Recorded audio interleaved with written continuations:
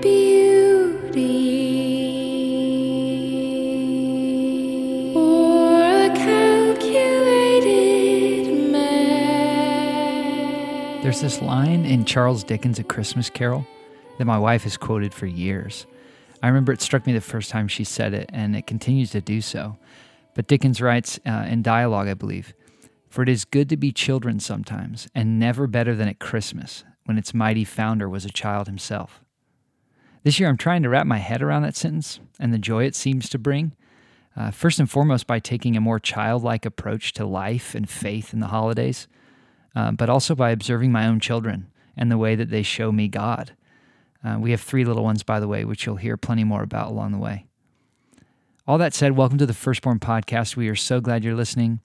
As Leah and I prayed and dreamed about what we should do this season, we felt led to add some sort of daily devotional element to our Firstborn music, and the podcast that follows was born.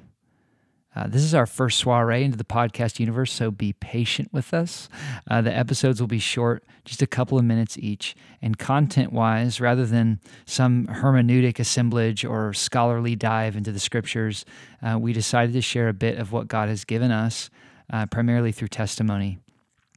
So as it came together, I felt really strongly that my place was to sit back and allow my ever so faithful and beautiful bride to share her wisdom, her journey, and some real testimony, particularly surrounding motherhood and our children. For alas, the mighty founder of this whole thing was a child himself. I also love that he tells us time and time again to be like kids. So with all that, we thought it might be worth taking some time to focus on what kids can and often do teach us. We encourage you to take a minute or two each day and sit in the space of childlike wonder at the Lord. If you have kids, open your eyes to them in a new way this season, and let's together ponder God's mysterious Christmas story.